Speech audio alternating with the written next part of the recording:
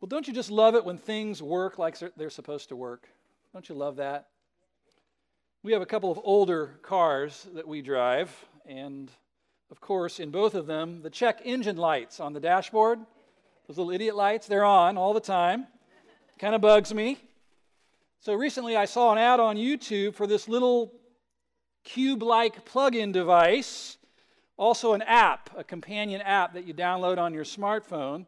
And when you plug the little device into your car, it's supposed to pop up on your phone the reason that your check engine light is on. Pretty cool, right? So I ordered it.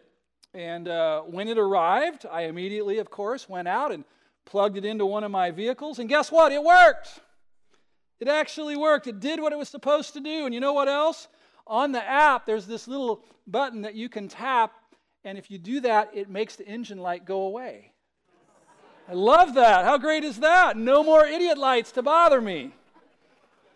Now, no, it doesn't actually fix anything. It doesn't fix the actual problem. Really, it just hides it from me, which is really why I bought the thing in the first place, so I could remain blissfully ignorant of all the issues and problems that my cars have. And it does that. It works. When things work like they're supposed to work, it's a beautiful thing.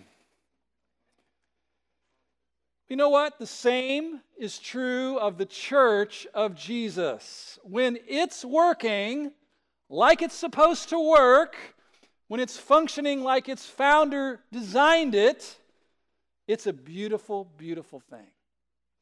I just think everybody needs a church family, whether they realize it or not. And when God links someone up with a church family that's working right, there's so much blessing, so much glory, so much good that happens. I like to say there's nothing quite like the church when it's working right. And so these last 4 weeks, we've been studying and exploring Jesus' church from a key passage in the New Testament, from Ephesians chapter 4. And today we're wrapping it up, okay? We're finishing up this series today.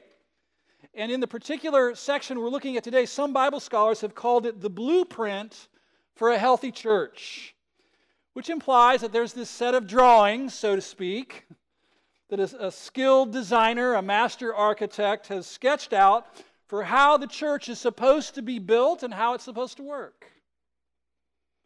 And so if you haven't pulled the little study notes out of your worship folder yet, go ahead and do that so you can track with me.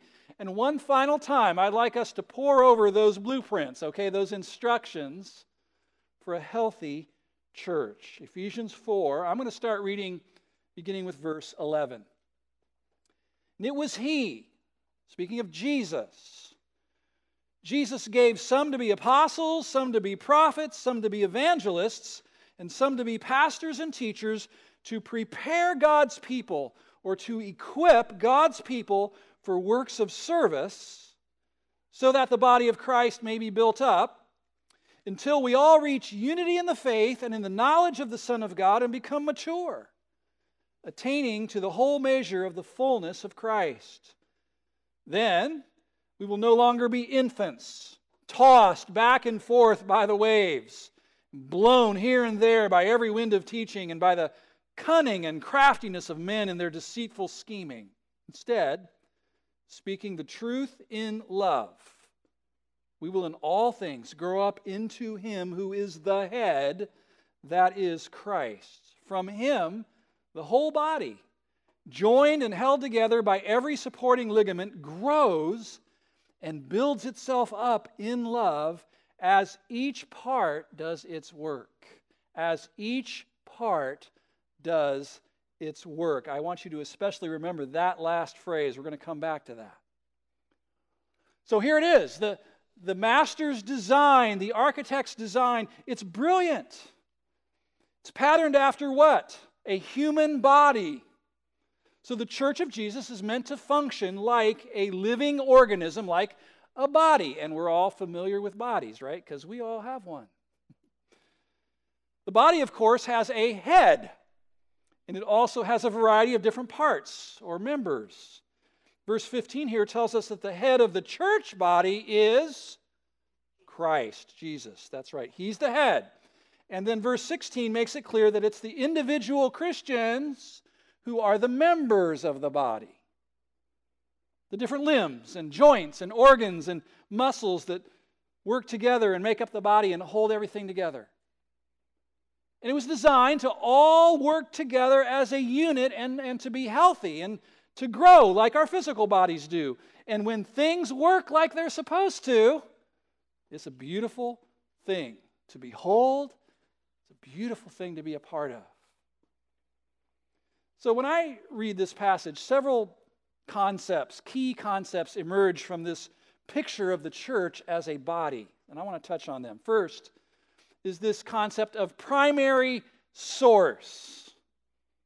Primary source. That everything the body needs to thrive flows from the head down into the body, like it says in verse 16. From him, from the head, the whole body grows and builds itself up. So Jesus, Christ, the head of the body, is the source, right, that we should be looking to for all the direction that we need to move forward. It comes from the head. For all the love that we need to love our neighbors as He's called us to. Jesus is the source of power to live holy lives that reflect His character and His nature. He's the source, the only source we need for wisdom, protection, for correction, for power, for passion, for energy. It all flows down from the head into the body, from the director, from the source, from Jesus. And when the church is working right, it's looking to the head for everything that it needs. Amen? So there's this notion of primary source. Then there's this concept of healthy interdependence. And that means that the individual members of the body need each other in order to function well. Just like in your body, just like your lungs need your heart and your eyes need your brain and the limbs all work in concert with the muscles. Well, in a healthy body. Our bodies, we know this, are not a collection of disconnected parts that all operate independently of each other. No, our members all work together as a unit. At least that's how they were designed to function.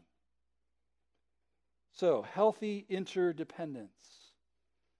We also see in this short passage the concept of, let's call it active participation, okay? Or full functioning. So, that means that every single member needs to understand that they each have an important function that contributes to the overall health of the whole body. And we know this, right? We know this from how our own bodies work. If your kidney decides to take a month off, hey, I'm taking September off. That's a problem, right? That poses a problem. That impairs your health. If you have your gallbladder removed, like I did, now you're supposed to take these little pills every day to compensate for the deficit that now exists because the gallbladder is no longer present to perform its function. Every single member is needed. Everyone's active participation is vital for the flourishing and thriving of the body. And then there's this principle of self-sustaining growth. Self-sustaining growth. And we know this. We were taught it in biology class, right? Healthy organisms just grow and reproduce all by themselves. There's something in this life principle within living organisms that just causes them to grow.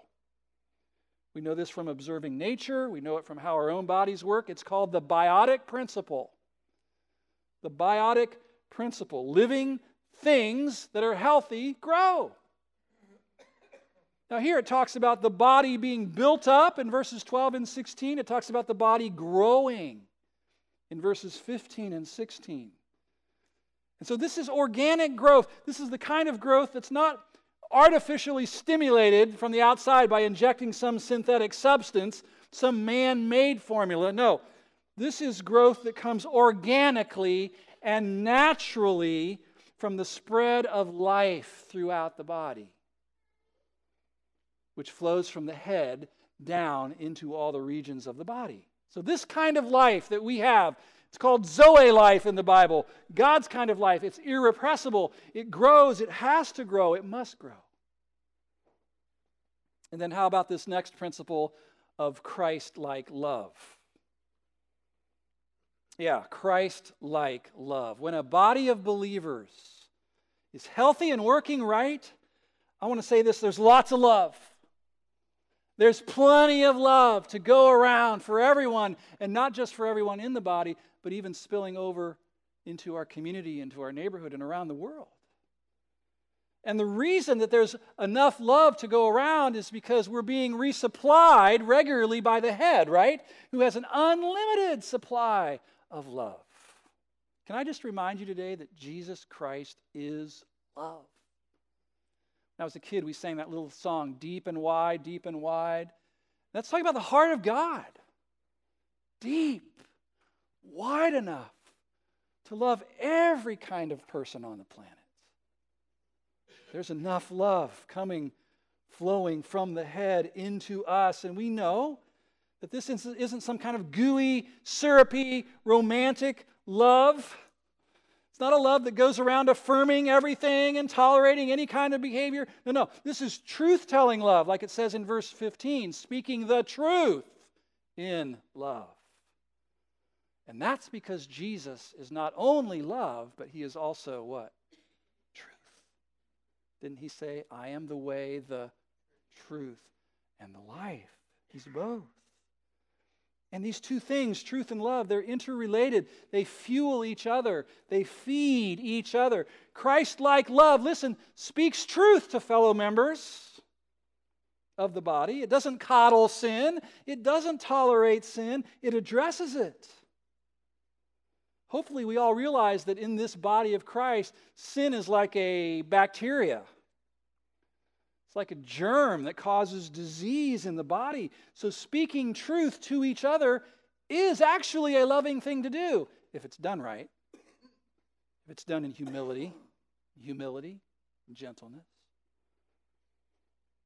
So this concept of Christ-like love in a body that's working right. We can pretty easily see each of these concepts are here present in this passage in Ephesians 4, these aspects of a healthy church body. We need all of them. But there's one more concept seen here that I want to point out and really focus on for the rest of our time here together. And I've heard it called like a prescription for a healthy church, like a doctor's prescription for getting healthy or staying healthy. And this is a concept that the Bible prescribes for a church body so that it will be healthy and thrive and flourish. I've taken to calling it member-centered ministry. Member-centered ministry. This idea is found in verses 11 and 12 of Ephesians 4. It's also alluded to again in verse 16. For many Christians who have some history with the church, this concept of member-centered ministry can be a revolutionary concept. It certainly was a jolt for those of us who were in leadership here at New Life in the early days.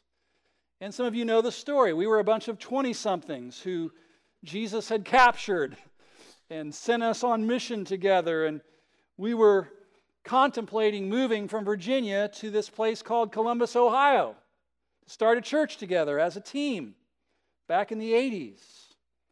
It was during that season when somebody shared with us this concept of member-centered ministry based out of this passage, Ephesians chapter 4. And I got to tell you, it really rocked us. It rattled us.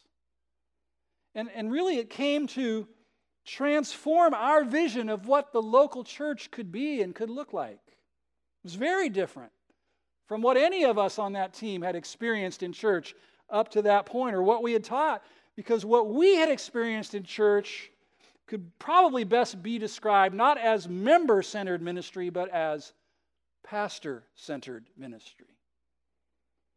And so I want to talk about this for a few minutes because it might be a jolt to you. I don't know. We could probably put these two concepts on kind of a scale or a spectrum with these at the outer ends, okay? And really, every church that you might encounter could be placed somewhere on this continuum, either leaning towards pastor-centered ministry or towards member-centered ministry. I wonder which paradigm most churches in the United States lean towards. I'd like to compare and contrast these two very different paradigms. Maybe you could call them operating systems for how ministry gets carried out in the local church. Perhaps some of this will intersect some of your experience with the church. So let me start by talking about what I'm terming pastor-centered ministry in the church, okay? This is what I grew up with. This is what really, in many churches, it's all that they've ever known. In this paradigm, in this model, pastors do most of the ministering. That's why the congregation, it's thought, hired themselves a pastor to do the ministry, right? The members receive that ministry from the pastor. They watch him minister to the others in the congregation. This is really, in certain kinds of churches, the traditional pattern. And in Mark chapter 7, Jesus had some things to say about when we let tradition overwhelm or override the Word of God. Well, in this kind of a church, a pastor-centered church, if the church is going to thrive, if it's going to grow, if it's going to flourish, then the pastor needs to be multi-gifted. He needs to be good at a lot of different things: preaching, praying, planning, strategizing, counseling, administrating, performing weddings and funerals. All of these things, the pastor needs to be multi-gifted, or there needs to be a lot of them in order for the church to thrive and grow, because there are a lot of needs in a church body. I believe this model is limited, just makes sense, by the ability, gifts, energy, and presence of the pastor and the number of pastors on staff. That's the ceiling, that's the limitation to a church that's operating this way. I would contend that in this kind of a ministry, where the pastor is kind of the focal point of all the ministry, that short term the results can look really good, really impressive, especially if the pastor's talented and gifted and dynamic and magnetic and all of that. Because, people will kind of flock there and there's a lot going on. But I would contend that in the long run, pastor-centered ministry can be devastating. Every church I grew up in imploded. And that's been the case for a number of you who've told me your stories. Every church my family was in was definitely in pastor-centered ministry, embraced that model of ministry, and they all imploded. The pastors all had moral failures. They all got out of the ministry. Devastating. Pastoral burnout. You may not be aware of this, but there's an epidemic of pastors leaving the ministry, thousands and thousands every month. It's heartbreaking. Family fallout for the pastor's family. The kids grow to resent their dad because he's always out meeting everybody else's needs. He's not at home much. He's not, there when he's there. Frustration. Most pastors I know got into the ministry because they love people and they want to meet needs. But here in the church now, there's so many needs, they can't quite get to everybody. Maybe they're spending their time with the newer people, and the longer-term members are becoming disgruntled because they're not receiving much attention. Or maybe it's the other way around. He's giving all of his attention to the long-term members, and the new people feel neglected. There's frustration and pride. I mean, think about it. If I'm the sole source of nourishment for all the people of God, man, that can just puff somebody up with pride. And what's the problem with pride? Pride goes before a fall. And this happens over and over and over and over and over in the kingdom of God. And it's tragic. And it doesn't have to be that way. All right. If you connecting somewhat with what I'm saying so far in this model, just nod your head like this, okay? Some of you have seen this. Okay. There is another paradigm. Member-centered ministry. In this kind of a church, the members are the ones who actually do most of the ministering. Pastors do minister, of course, but their primary function is to train and empower and open doors and release members to minister in the body of Christ. We came to believe as young pastors that this is the biblical pattern laid out for us here in Ephesians chapter 4. In a church that's operating like this, it's the members who need to be multi-gifted for the church to thrive and flourish, and guess what? They are. You'd be amazed at the giftedness just in this room right now. There are limitations to member-centered ministry. It's limited by the pastor's commitment to train. So you got to realize that pastoral ministry is heady stuff. I mean, there's lives being transformed, there's people being saved and baptized and going to the ministry, and there are a lot of pastors who want to hog that all for themselves. Say, no, I'm not sharing this. This is so good. It's filling my tanks. But if this is going to happen, pastors have to be willing to share the ministry. It's also limited by the members' willingness to step up and receive equipping and training. It's also limited by the members' willingness to accept ministry from other members and not just from pastors. Oh, I only need the clergy to come and minister to me. The results of member-centered ministry, I would concede, in the short term can be unimpressive, not record-setting, because it takes time to train and equip members to do ministry. And sometimes you invest heavily in someone or a couple and they move to Louisiana. And then you start over again with someone else. It takes time.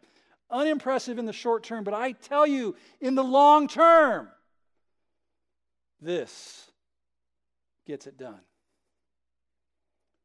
Pastoral vitality, right? Fulfillment. I like this. I'm a pastor. I like that part. Humility. Is it good for pastors to be humble? Yeah. Right? It's like they don't all need me. There's people ministering to each other. There's stuff going on I didn't even know about. Good kingdom stuff. Members mature, because part of growing up in maturity is ministering. That's how God designed it in the church. We grow as we give our lives away to others. Stability comes into their lives and fulfillment and joy. It's like, yes, I'm a member of this church. I'm being called into the game to use my gifts and experiences and abilities to bless the body of Christ. Yes, I knew I had something to offer. And as a result, the church becomes more stable and the growth potential is really unlimited. When I used to teach this to our New Life class, because we live in Buckeye country, I would often use a football analogy, especially if it was in the fall, like we are right now. And I would stand up in front of our class and I would talk about how absurd it would be to have been able to acquire tickets to the OSU Michigan football game, home game, forfeit your right arm or right leg or your firstborn or whatever it takes to get tickets. You got them. You're going to the game. The excitement is building. The anticipation is building. All the hype around that game. You get there. You take your seat high up in the nosebleed section. You're looking down on the field. The crowd's getting into it. Everybody runs out onto the field. And you're thinking, this is going to be awesome. I'm here. I'm at the Ohio State-Michigan game. It's awesome. And as they get ready to kick off, the crowd's going wild. You see the Michigan team getting ready to kick off. And you look down, and there on the goal line, standing on the goal line, ready to receive the kickoff, is the coach. And you're going, this is going to be an interesting game. Of course, I would have some fun with it when I taught this, You got a 50 or 60-year-old guy on the goal line, here comes the kickoff. And, he catches it and fumbles it, of course, picks it up, wham! 12 meaty, beefy, 20-year-old Michigan players annihilate the coach, drive his face into the turf. And you're sitting up there going, this is going to be an interesting game. Then you notice over on the bench, the players. The Buckeye players are not on the field, they're on the bench. And they're going, yay, coach, come on, you can do it. And you're thinking, this is going to be an interesting game. And then the coach huddles with himself, because he's the only one out there on the field. He calls a running play with no blocking. He takes the ball, wham! He gets demolished again. He has to pull his head out of the turf. And the players who were cheering are now like, Coach, why'd you call that play? That was a stupid call. What are you doing? Then I'd look at the class and I would ask, would you pay good money to go see a game like that? Now, I will tell you, in the John Cooper era, there were people who said, yeah, I'd pay a lot of money to see Cooper's face smashed into the turf like that. I mean, it's totally absurd, right? We all understand that teams do best and score touchdowns and win games when coaches are allowed to coach and players are allowed to play. That's how victory comes about, right? So what do coaches do? Coaches recruit. Coaches equip and train and condition the players. Coaches prepare the game plan, motivate and inspire the players, release them out on the field to play the game. Players train hard, get in shape, learn their role, learn the system, and go out on the field and make tackles and carry the ball and score touchdowns and win the game. Now, I know the analogy breaks down. Don't take it too far. It breaks down at some point, but usually it got the point across. And I'm telling you today that Jesus Christ, the head of the church, is a fan of member-centered ministry in his church, not pastor-centered ministry. That's the design. That's the pattern he laid out here in Ephesians 4. But I also realize it's often true, like it was for us, that adopting this, embracing this, can be a big change if you're accustomed to pastor-centered ministry in a church. It requires a mind shift. Let me see if I can identify a few of the shifts necessary for this to be fully embraced and to work well in a church body. First, pastors have to put greater priority on training and equipping and empowering members to minister. Second, pastors must not allow members to push them to do ministry that members are called to do and may even be better equipped to do. Third, members must be willing to step up and receive necessary training and equipping and encouragement and accountability and all that so they can minister. Fourth, members must assume more responsibility for ministering to each other and have their antenna up at all times. Lord, where are the needs in the body now? Where is a need that you want me to meet? And fifth, members must learn to accept ministry from each other and not just from pastors. So I would stand up and tell people, if you get sick and need to go in the hospital, and your small group that you're involved in comes to the hospital, this happens all the time, it's happened in my small group, comes to the hospital and visits you. Maybe they even have their group meeting in your hospital room. And they care for you, and they ask how you're doing, and they pray over you. I would look at the people and say, you know what? If that happens, that counts. You've been ministered to by the body. Don't go around saying, my church didn't really minister to me. My pastors don't care. No. Now listen, I'm in the hospitals all the time. Don't get the wrong idea about this, okay? But if somebody in the body ministers to you, that counts. You've been ministered to. Don't walk around saying, well, the clergy didn't come. And when you talk about the clergy, you have to use that voice, right? Kermit voice, I guess. Don't say that. Kermit clergy voice. Anyway. It counts when the body's ministering. That's how it's supposed to work. And when the body works like it's supposed to work, it's a beautiful thing. Around here, I hear about ministry happening after it happens. I'll Facebook or somebody will tell me, hey, somebody's counseling somebody, somebody's ministering to somebody, somebody's bringing groceries to this person, this small group went out and did this. All kinds of ministries happening that I'm not involved with, and I love it. It's a little bit out of control. Decentralized as opposed to all centralized in that one person who becomes a bottleneck. So is that biblical? Look again at the pattern here in Ephesians 4:11. It was Jesus who gave some to be apostles, some to be prophets, some to be evangelists, some to be pastors and teachers, the leaders of the church, to what? Prepare God's people for works of service. One translation says to equip the saints for the work of the ministry. Who does ministry? The saints, the equipped saints, so that the body of Christ may be built up. Verse 16, from him the whole body, joined and held together by every supporting ligament, grows and builds itself up in love as each part does its work. Is that describing pastor-centered ministry, or is it describing member-centered ministry?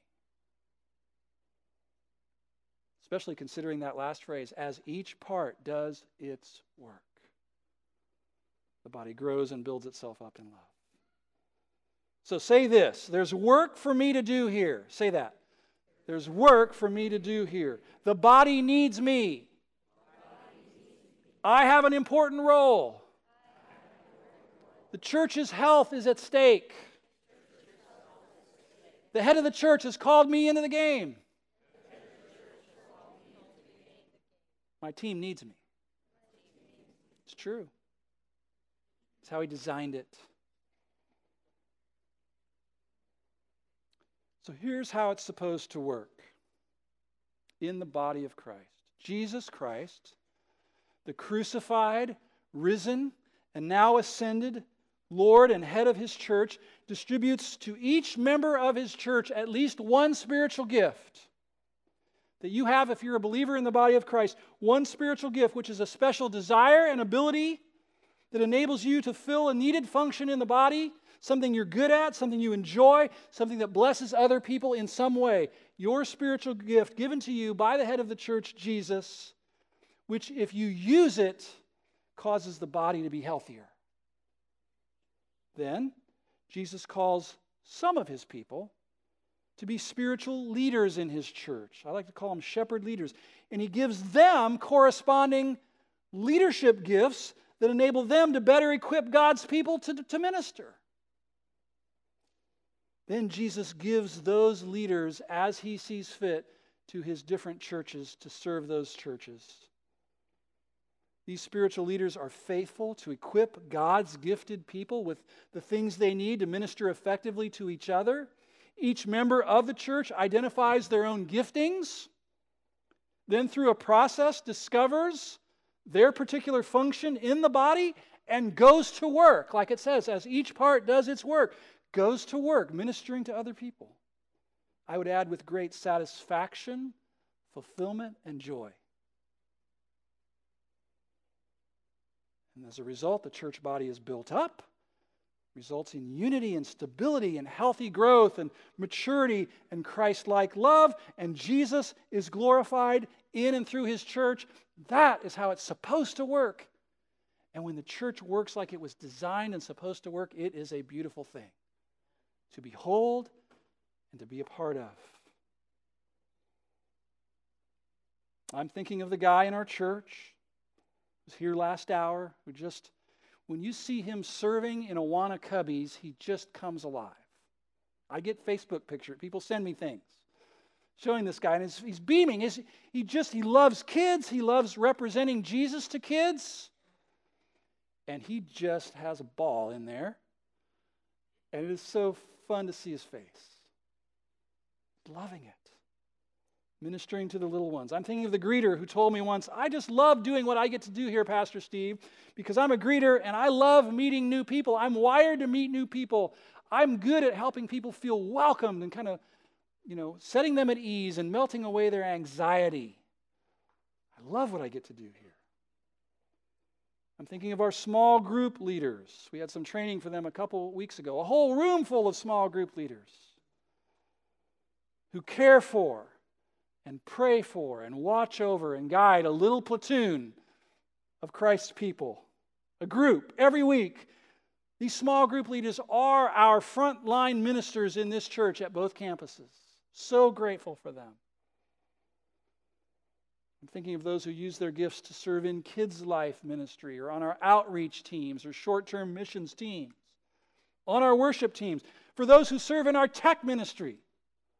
Here, think about that. Without these guys and gals serving in our tech ministry, you wouldn't be able to see me or hear me or sing along. Thank you. You are God's gift to us.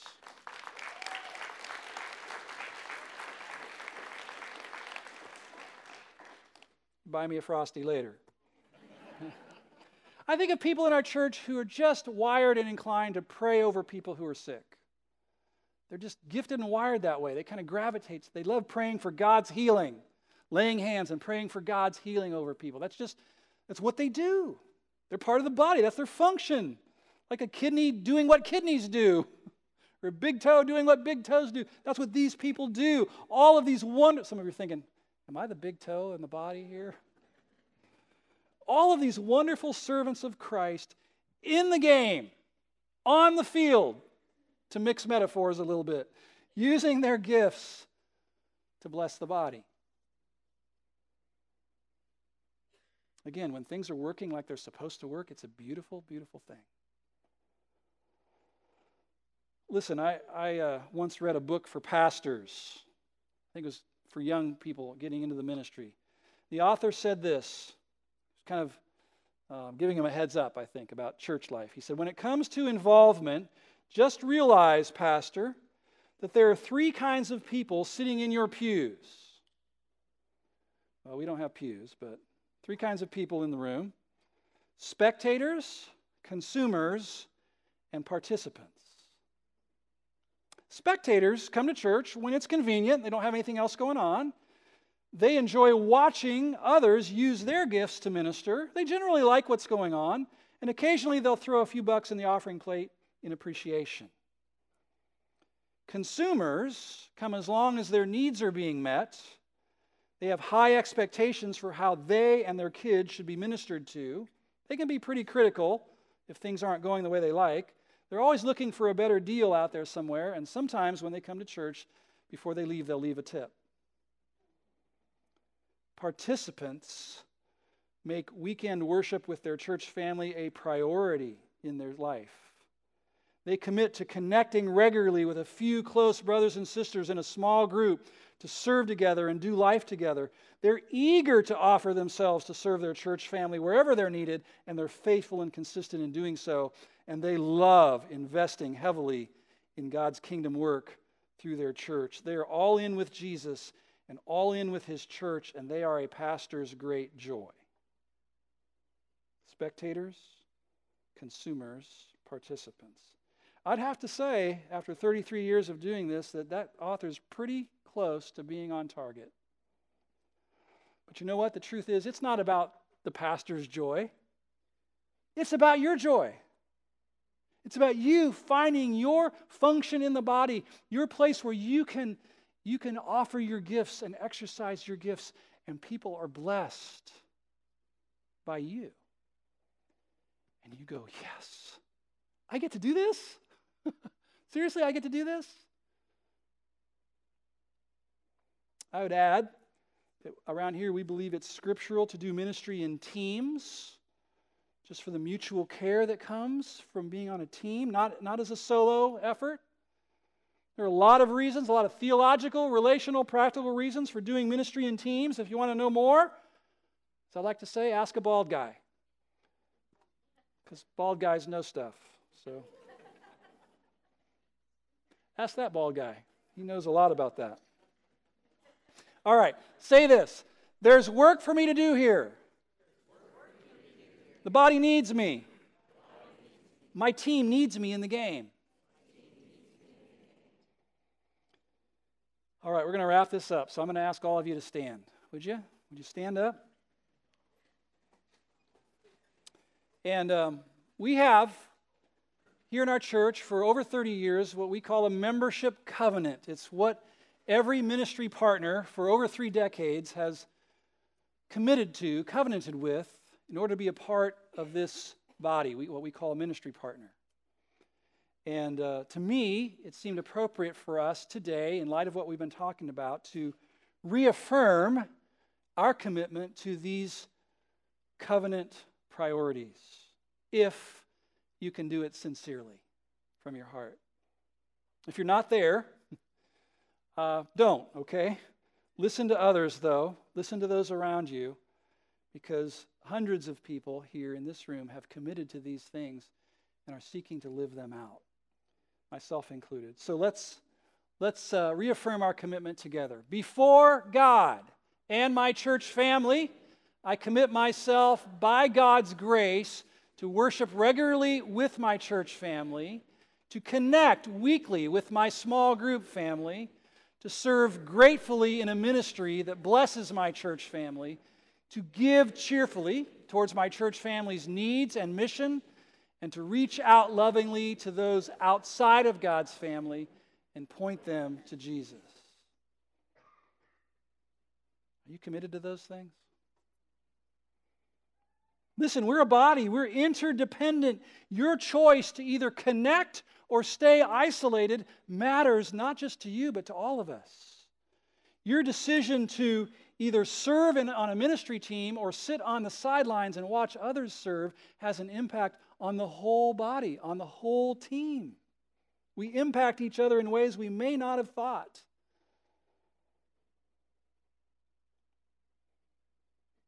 If you are in the room today, you are one here who has never yet to this point in your life placed your full and complete trust in Jesus Christ for your forgiveness of sins, for salvation. If you've never yet in your heart bowed to King Jesus, if you've never yet recognized that his death on the cross was for you, to cover and pay for your sins, if you've never yet affirmed that Jesus is Lord through his resurrection from the dead, I urge you today to place your full trust and faith in Jesus alone for forgiveness and salvation and eternal life. Stop trusting in your own good works, your own noble efforts to make you right with God and to give you righteousness before God. It's not enough. You need a Savior who is perfectly righteous, and there's only been one. His name's Jesus. I urge you to place your full faith in Jesus alone for salvation. You can do that right now. If you are one in this room who has sensed a possible calling from God into the ministry, something maybe's been stirring up in your soul, maybe you're not sure what to do with it, scares you a little bit. If you think maybe God's calling me into the ministry as my life's vocation, my life's work, I would urge you to talk with somebody about that. Talk with a pastor about it. Ask for direction. Ask for prayer so that you're clear on this. It's so important. God is still calling people into shepherd leadership in his church. Maybe you're in the room today and you, as we've in this series talked about being gifted by the Holy Spirit, maybe you've sensed the pull of the Holy Spirit to offer your gifts and offer yourself to this church body to serve and minister here on some ministry team. You might not have any idea what that would be. Then I would urge you, before you leave, to take that little connection card and check the box that says interested in serving in a ministry. Somebody will reach out and contact you and start the conversation, okay? And explore some possibilities and help you see what the path could be.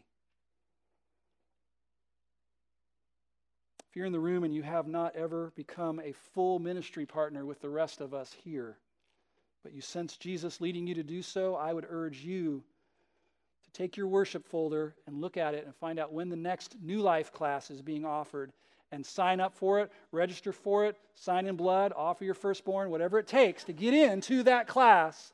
That's our first step towards being a full-fledged ministry partner here in this church. I urge you to do that. Your church needs you. Let's pray together. Lord Jesus, what a brilliant master you are. To have designed this thing the way that you did is incredible. And Lord, when it's working right, there's nothing better. And we like to feel at New Life here that we're pretty healthy as a church. I hope that we are. But I pray that in your way and in your time, you would move us forward. You would morph us more and more into the kind of church that you were thinking about when you were hanging on that cross, suffering to redeem a people for yourself, to dwell with forever. Would you make us more and more into that kind of healthy, vibrant, life-giving, truth and love church for your great name's sake and for the sake of our community that we live in and our missionaries and people around the world who need a gospel witness. And I ask this in your precious and holy name. Amen.